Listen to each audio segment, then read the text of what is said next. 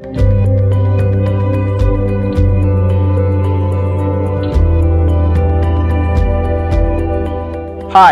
my name's Kevin. Welcome to our weekly Maison Mission program. This is episode number 22. Maison Mission is an inclusive faith community. The word Maison comes from a Greek word that means greater. The Maison Mission is about finding greater spaces for people to hear and experience the good news of Jesus. You can find out more about Maison Mission by visiting maisonmission.com or through the links in the description of this program.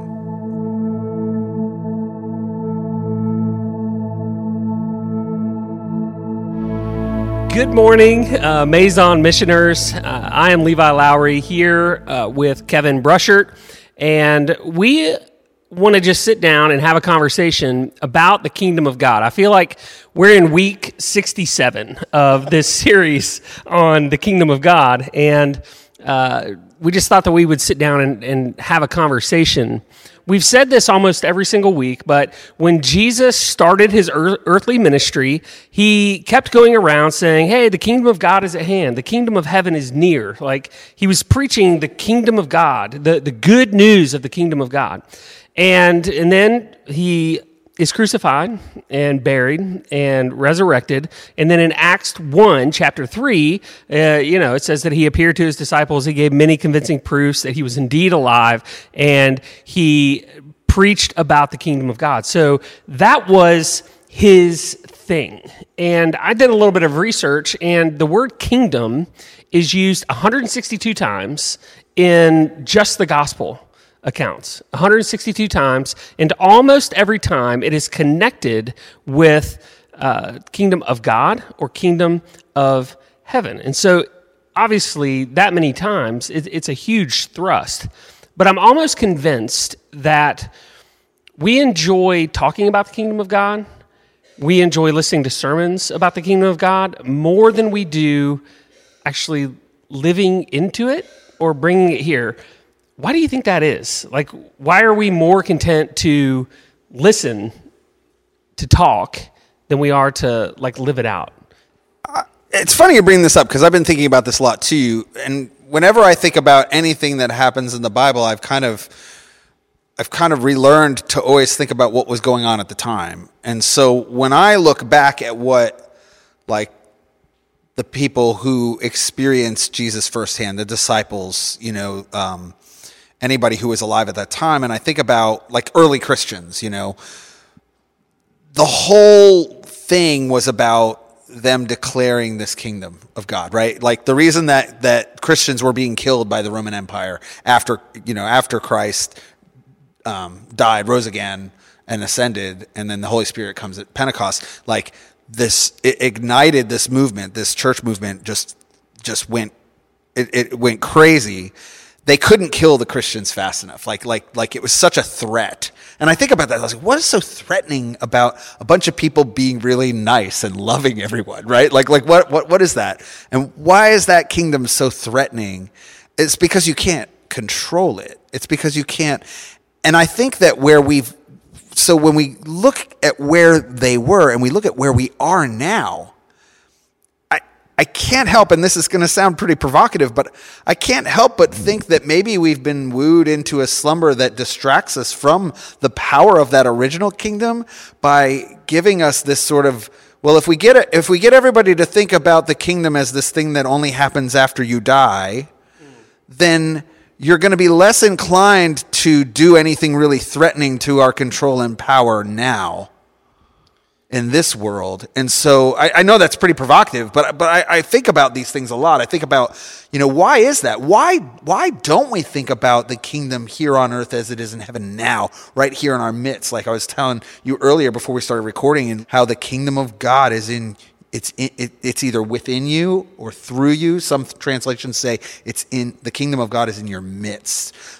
That's very different than praying a prayer and asking God to save you so you can be in heaven with him when you die, right? Those are different. Oh, totally. Those are totally different paradigms, but yet we've conflated the two in such a weird way that I have to look back and say, in 2,000 years of church history, we must have something must have gotten in the way here or tripped us up, because why would you die? Like, why would you risk your life to tell people about how good this kingdom is? Like, you know what I mean? Yeah, like, I'm totally with you. It's crazy. And, you saying that reminds me. I was having a conversation with my buddy Owen. I think he just turned 10 years old and is interested in baptism. And as I was having this conversation with him, I said, the interesting thing about baptism is back in Jesus' day, it was actually an act of defiance against the Roman Empire, right? It was saying, hey, right. I am not allegiant to Rome. I am allegiant to Christ, his kingdom, and all that he stands for, And I don't know how much sense that makes to a 10-year-old, but man, when I was baptized at 10, like, I think if somebody would have told me, like, hey, this has roots in like being an act of defiance, against something, but also something that you're saying, hey, I am putting my trust, my faith in. And there are so many other things that are like pulling for our allegiance. And this really is unscripted. We've done these things kind of before where they're kind of outlined. This one is more free flow, but where do you see in 2020, 2021, the last 10 years, what are the things that are pulling for our allegiance? For those of us who say, hey, I'm Christian, I follow the ways of Jesus, I'm all in on this kingdom thing, what are the things that are pulling in our lives, in our culture, for that title? What's competing with the kingdom of God to actually be the thing that is kingdom in our life? So my number one to answer that question is always going to be attention, right? So what is the fight? What is everybody fighting for right now is attention. Like who is getting my attention? Who's getting my time?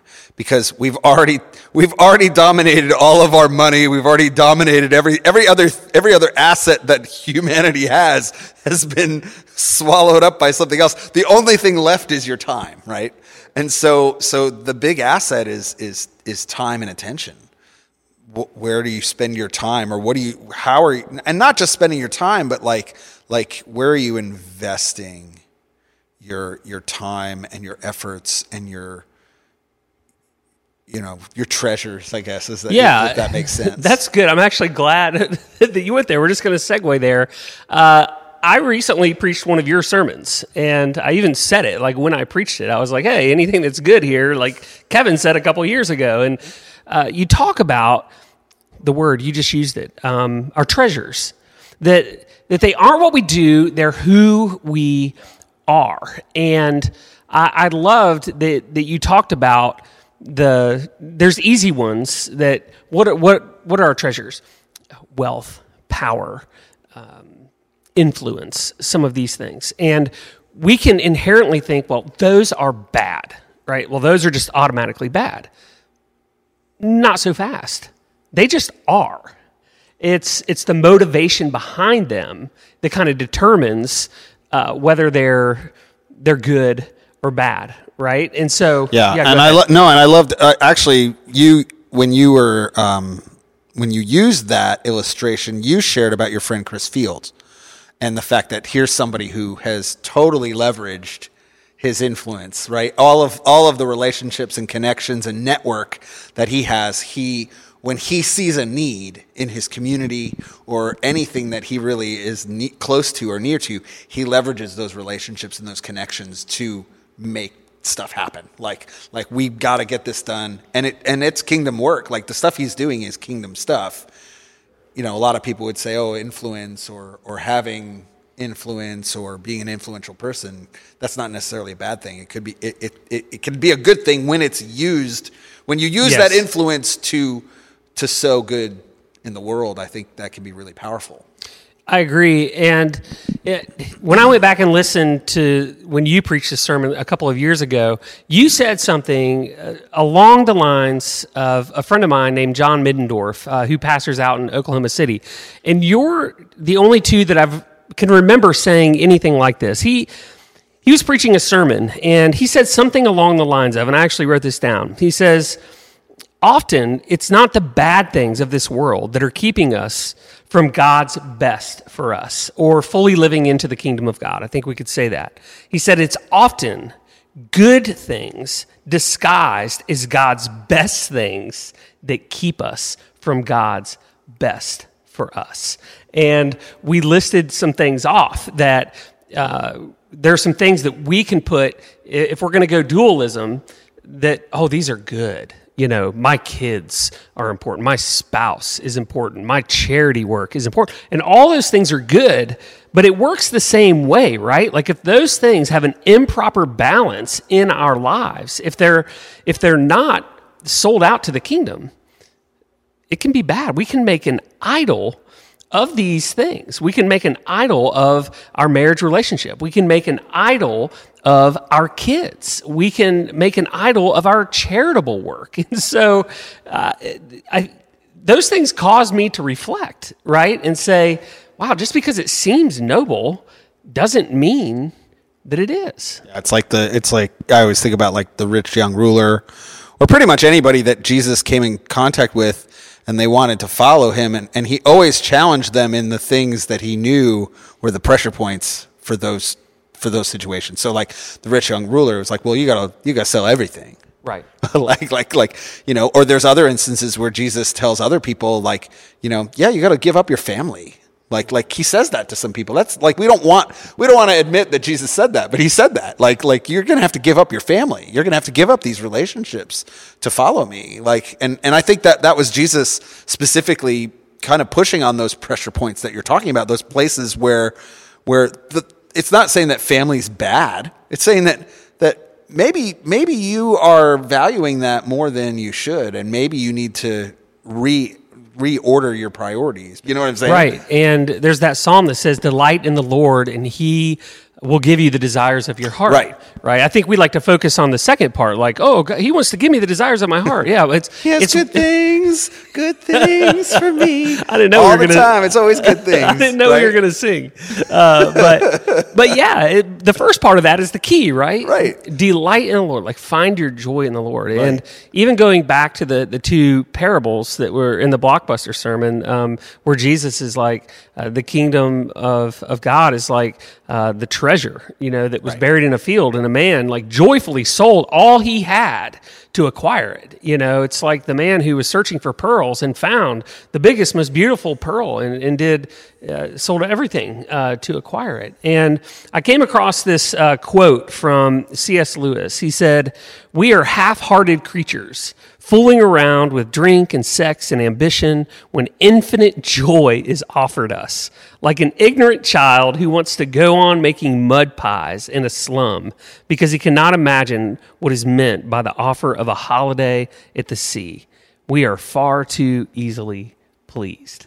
And I think that's kind of it, right? Like how often do we settle for something less than God's best, for his full kingdom, like being birthed all around us? And you made mention of it earlier about even in the Lord's Prayer, your kingdom come on earth as it is in heaven. And you've talked to me a lot about a friendship of yours with Dan Green, who recently passed away, and I asked you if we could go here a little bit, but this guy seemed to just exude kingdom stuff. Like he doesn't, at some point he was not content to be a half-hearted creature willing to make mud pies, right? Like he sold it all, went all in on the kingdom. And so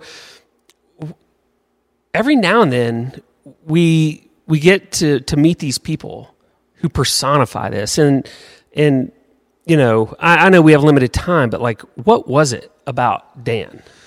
I really wish that you had met Dan. Me too. I mean, we had even talked about bringing Dan in to do some things and with Maison and oh man, there was something about being in a room with Dan, just even being around him. I've never experienced or met anybody who just loved with every part of their being like Dan did. And so he didn't have to say anything. he could just look at you and like you just felt God's love through this guy. I don't know if that makes sense. I know that sounds over spiritualized, but I think it's really true. I don't think you can over spiritualize when we're talking about the kingdom of God, like personified as somebody.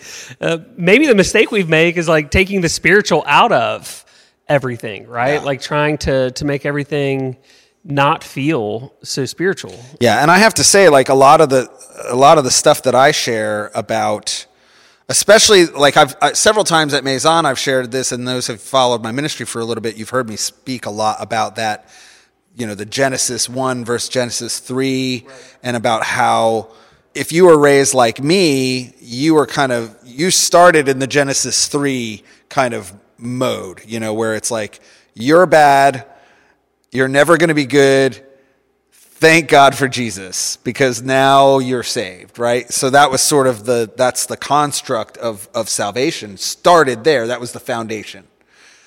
And Dan Green was really the first person to show me that no, it started before that. There was this other thing that happened, this original blessing, you know, in Genesis 1, where he creates, you know, all of these things, and he says that they're good, and he comes to man and he says it's very good, right? And that there's this sort of original blessing with the creation, and there's this love and this connection with humanity that no other being, no other created thing in the universe has with God. Like, and that this is all in Scripture. It's really wild. But then when you see that and then you superimpose that over Genesis 3, it reads totally different, right? It's like rereading something you've read 1,000 times and seeing the words jump off the page in a different way, because the first time I heard Dan ever speak anywhere, he told this story, and he says, imagine this picture of Jesus coming into the garden in the cool of the day, and he just cries out, Adam, where are you? Like this desire of him to just want to be with his child, right? And Adam saying, I'm over here. I'm naked. Well, who told you were naked? See, it reads different. God isn't like mad. Right. Because that's what I was taught. I was taught like God's mad. He's so just ticked off at all of like this. Stomping through the garden, just like raw, fee, fi, fo, fum, right? Like, and that's the picture I always had. But like all of a sudden he's telling the story. It's like, well, who told you were naked? Like, you know, because it's not God's problem. Right. The problem is now humanity sees itself naked. Like that's the problem. The problem to be solved is how we see ourselves and how we see God has been distorted by sin. It's not that God can't be in the same room with us, or that he can't hang out with us, or that he loves us less, or that the relationship's so broken that we can't fix it. Right. Like, that's not it. It's God loves us so much. Like, he loves us so much. And that was the thing I saw when I heard Dan tell that story for this first time. It was this guy who was just like, he saw a part of who God was in a way that I just had never considered. And it was like he embodied all of that love, that passion, that like, and I remember ministry time, that first time I saw Dan speak, he did some ministry time at the end, and he was praying for some people, and I went forward to receive prayer, and he didn't even pray. He didn't even say anything. He just put his hands on my shoulder, and he looked into my face, and I just fell apart, right? It was like God was looking right into my soul in that moment. And something broke in me. Like God did some work in my heart that day. Yeah. And it was just really powerful. Dan was a really special person. And you know, I've done since then, since knowing Dan over the last decade or so, we have done some conferences. We did a conference in South Carolina. We had talked about doing another conference in Florida. And then COVID, and then, you know, but yeah, he was awesome. Yeah. Just hearing you talk about that gives me hope and vision for Maison Mission, right? Because when you're retelling that story in the garden, my mind automatically goes fast forwards to 2021. And I can't imagine how many people are living in Gainesville who are kind of sitting there, not connected to anything that has to do with church or religion or Christianity, maybe especially. And I think, wow, the people who are like displaced or have felt rejected or feel like square peg round hole. We've used that image a lot. And I just wonder how many people in this town, like a mid-sized town, need that love, right? That need, and it's not a tough love. Like when I look at who felt comfortable around Jesus, I mean, it was tax collectors, it was the crippled, it was the blind, it was those who had been rejected by the establishment. It was women of ill repute, if you will. It was, even in his teachings in the Beatitudes, blessed are the poor in spirit. Like, those aren't sad people. Those are like spiritually destitute people. Like, he's saying, no, God is on your side.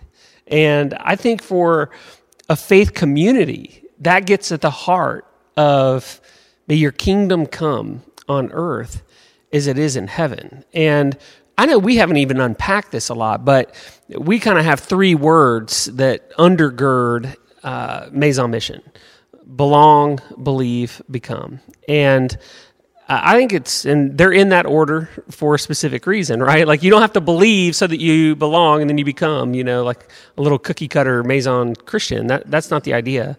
The idea is that you are so loved when you come into this community that whether you ever believe like us or become what maybe a traditional Christ follower looking person, right?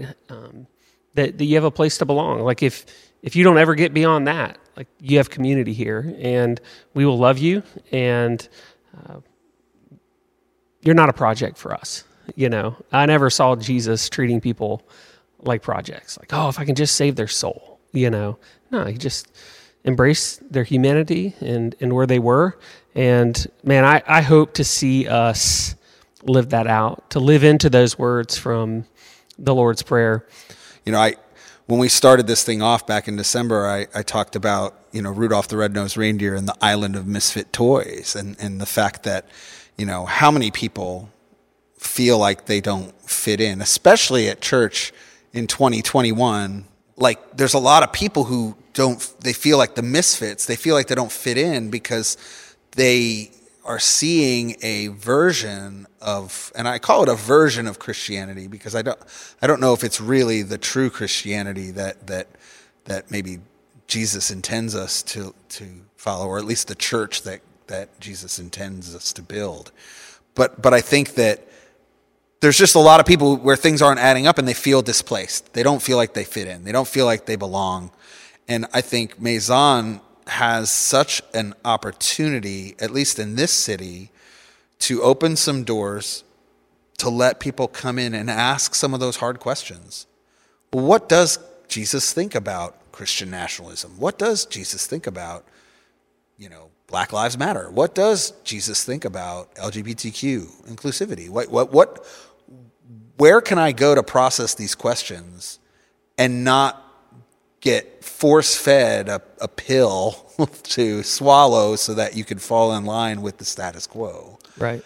And I think that's, for me, that's the exciting thing is creating space. That's what we say every week. We say we're creating greater spaces for people to hear and experience the good news of Jesus. Like, that's how we do it, is by creating spaces for people to ask and have those hard conversations in love and in support and in connection and in belonging. Like, Yep. It's so good, right? And so if there's any parting thought I have, is just my excitement for the future of Maison Mission.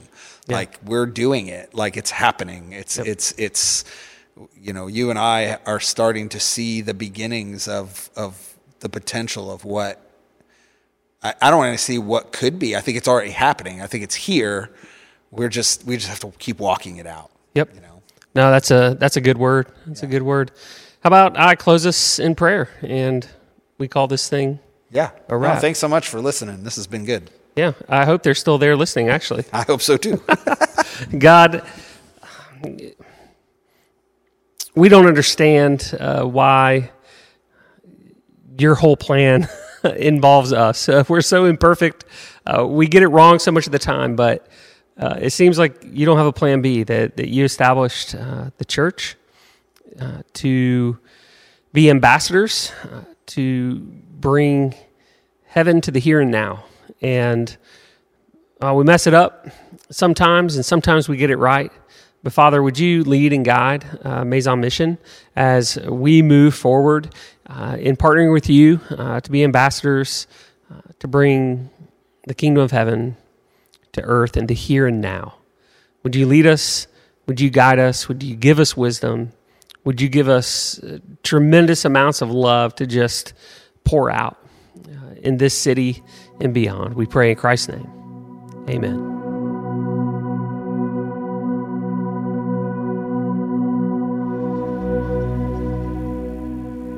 A few reminders before you go. House Church and Maison meetup groups are starting up soon. These are great ways for you to stay connected and to live out the Maison mission. If you're interested in hosting or leading a house church, or if you want to start a special interest meetup group, email us at info@maisonmission.com. We're ready to start moving the mission forward with you. Maison Mission is a non-denominational church. These programs and conversations are only possible through the financial support and donations from people like you. If our program encouraged you today, consider supporting the Maison Mission with a one-time gift or on a recurring basis. You can give through maisonmission.com and follow the link to give. You can also text the dollar amount to 84321 and follow the links to Maison Mission. Thanks for tuning in. We hope you have a fantastic week.